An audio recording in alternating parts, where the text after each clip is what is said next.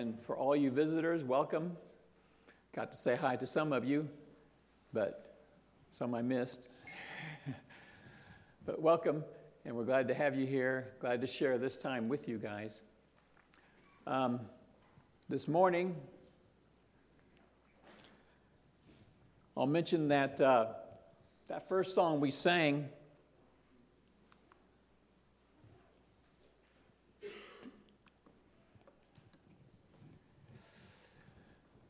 talks about facing difficult times in our life.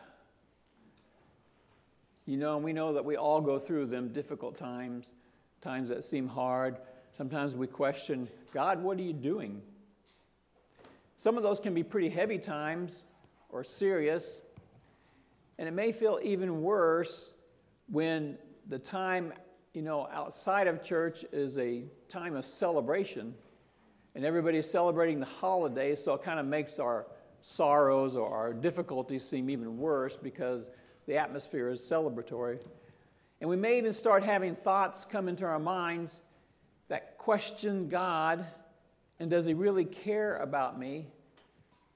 Or is he mad at me for some reason? And we look at everyone else celebrating, and I'm kind of buried in sorrow. And you think, well, why am I having to deal with this matter? It really wasn't my fault. Why am I having to face this at this time especially?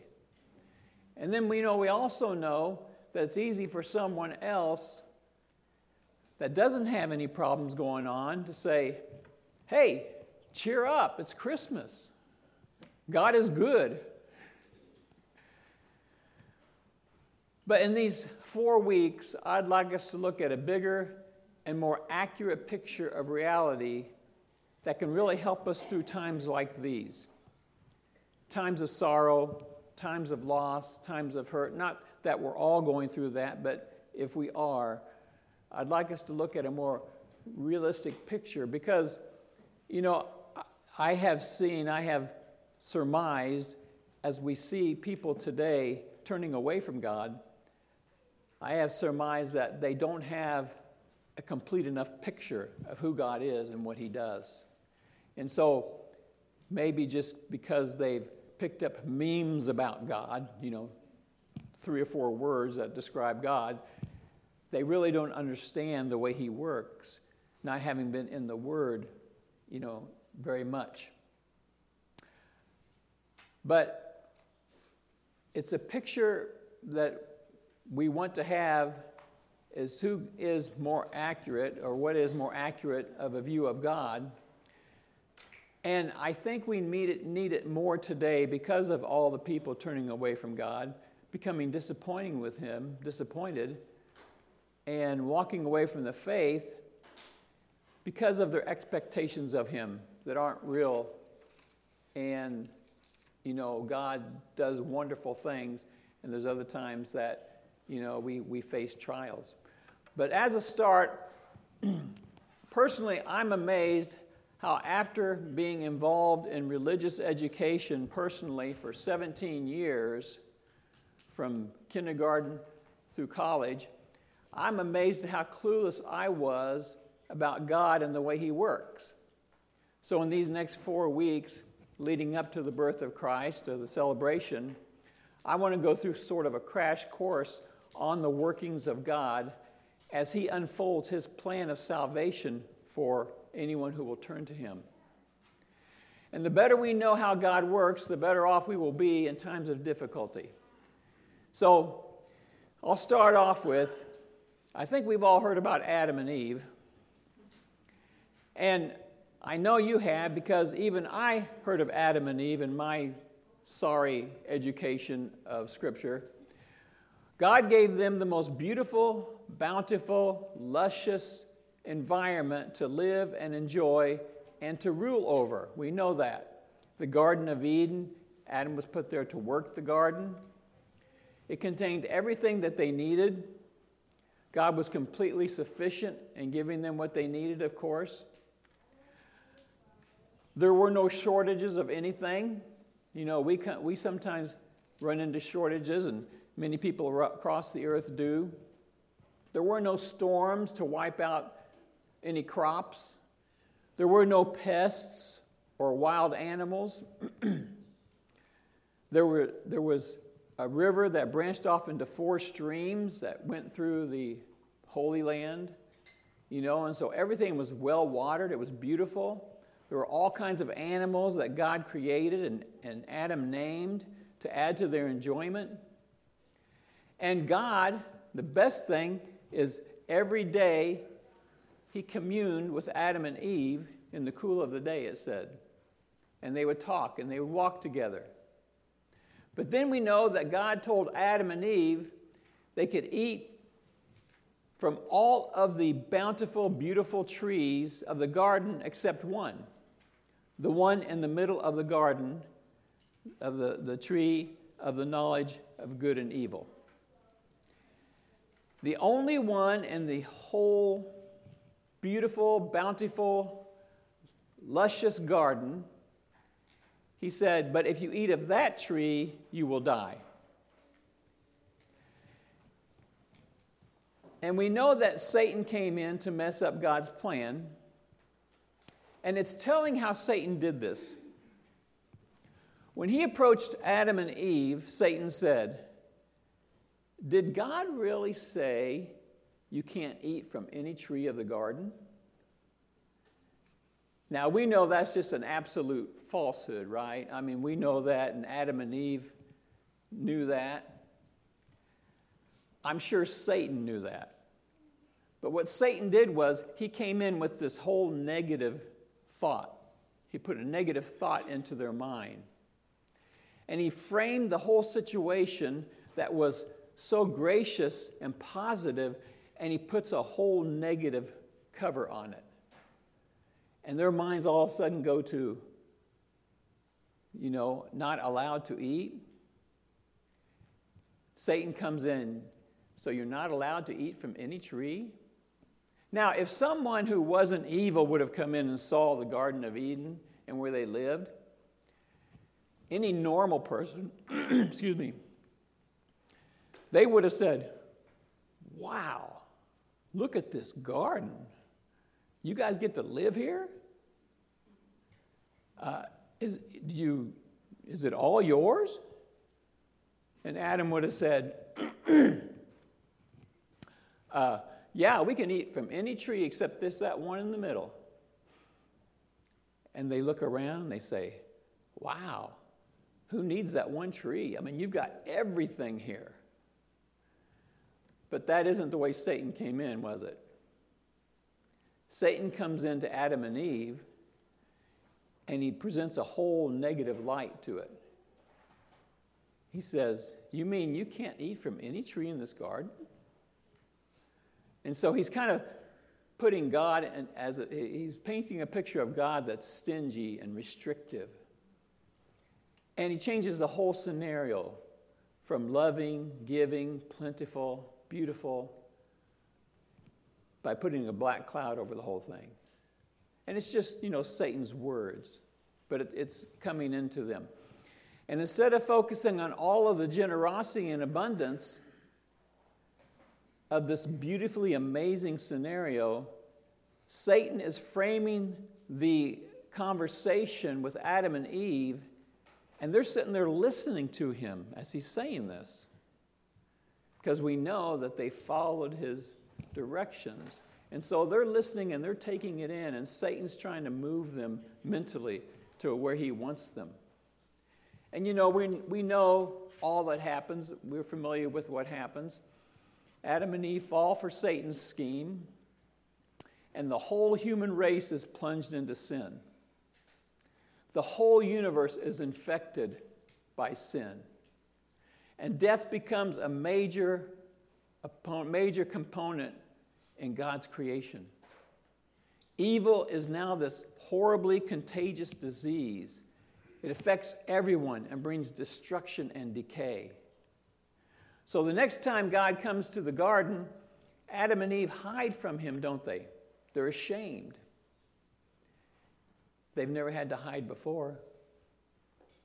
He calls for them, and Adam says, I heard you in the garden, and I was afraid because I was naked. And God says, well, who told you you were naked?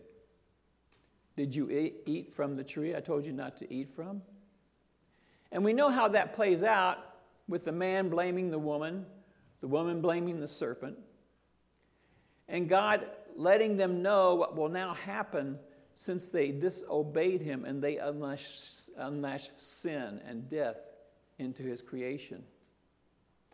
And we know God clothes them with animal skins. That was the connection between death and sin. You know, sin causes death. And so God had to kill an animal to clothe his people.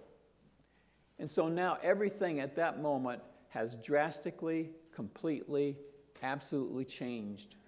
You know, from light to so much darkness coming in. Evil is unleashed. Sin becomes rampant. Death becomes a permanent fixture in God's creation. And just think of that. God is just totally life, and now death has come into his creation. And then God kicks Adam and Eve out of the garden. Now, why did God kick Adam and Eve out of the garden? Couldn't they have just continued to work it and eat from it? And even though, you know, the changes that came in? Well, this point right here, God kicking Adam and Eve out of the garden, brings us to our main point for this Christmas series, these 4 weeks. And I want you to look at Genesis chapter 3 and verses 21 through 24. It says, the Lord God made garments of skin for Adam and his wife and clothed them. And the Lord God said, the man has now become like one of us, knowing good and evil. He must not be allowed to reach out his hand and take also from the tree of life and eat and live forever. So the problem is that they would live forever in this state. So the Lord God banished him from the Garden of Eden to work the ground from which he had been taken.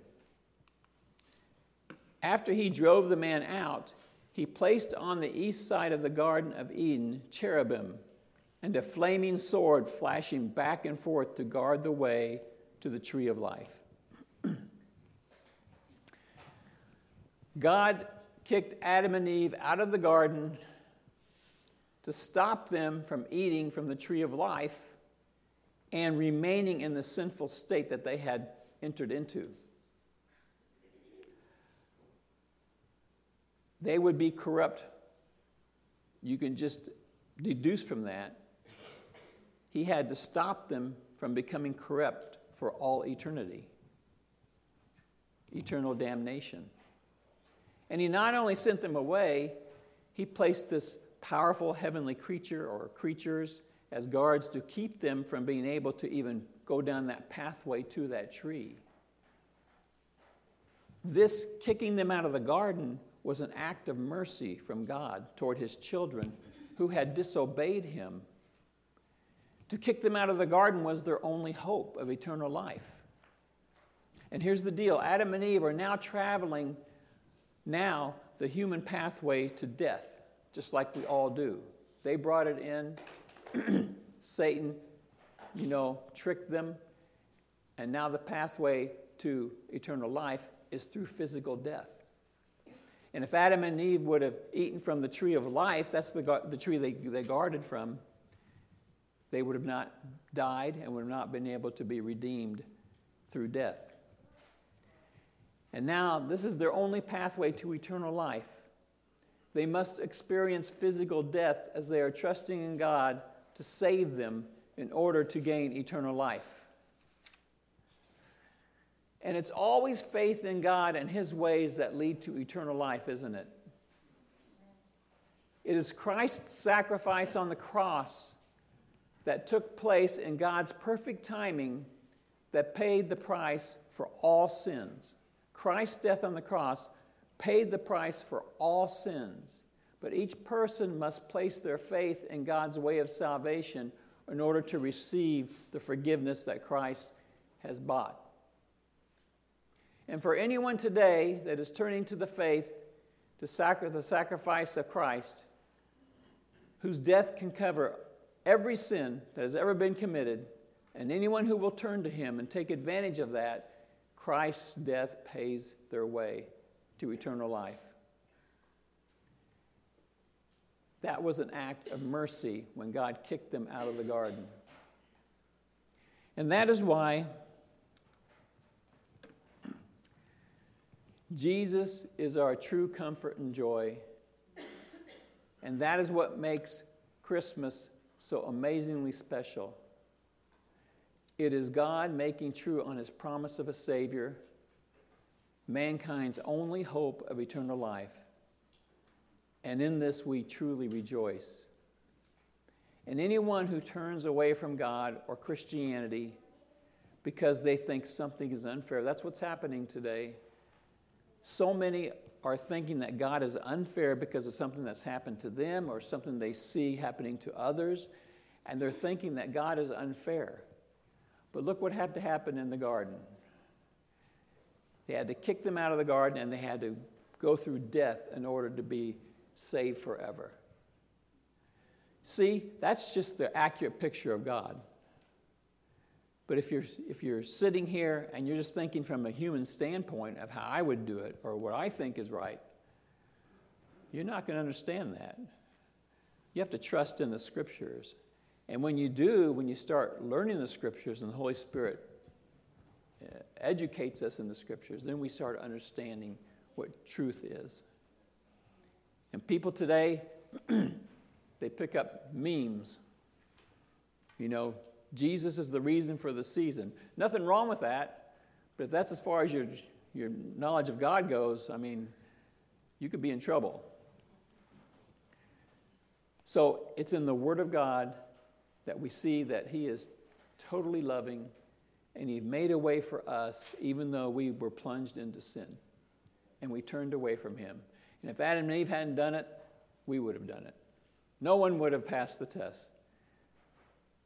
And so we thank God for the flaming sword, don't we? The flaming sword kept them from going and becoming eternally lost. And that's how it works a lot of times with God. You know, he does things that don't look pleasant. He does things that don't seem right at the moment. He does things that sometimes seem unfair. But it's God's way of bringing us to redemption and bringing us to a life that pleases him and helps us and makes us, you know, happy inside, joyful. And so, in some instances, it takes getting kicked out of the garden and a flaming sword to bring us to everlasting joy. And that's what God is all about, and that's who he is. Let's pray. Father, we thank you that you have planned for us comfort and joy. And we know that sometimes the road to that comfort and joy can be painful and sorrowful, parts of it. And so, Lord, we put our trust in you for you to carry out your plan. And we want to be just submissive to your plan and to your word. And even though the things that we can't understand, the things that look so awful, we must keep our faith in you, because you are wise, you know everything from beginning to end and beyond. And we were just here to listen to you, to turn to you, and to ask for your mercy. We thank you for all that you do for us and how much you love us. In Jesus' name, amen.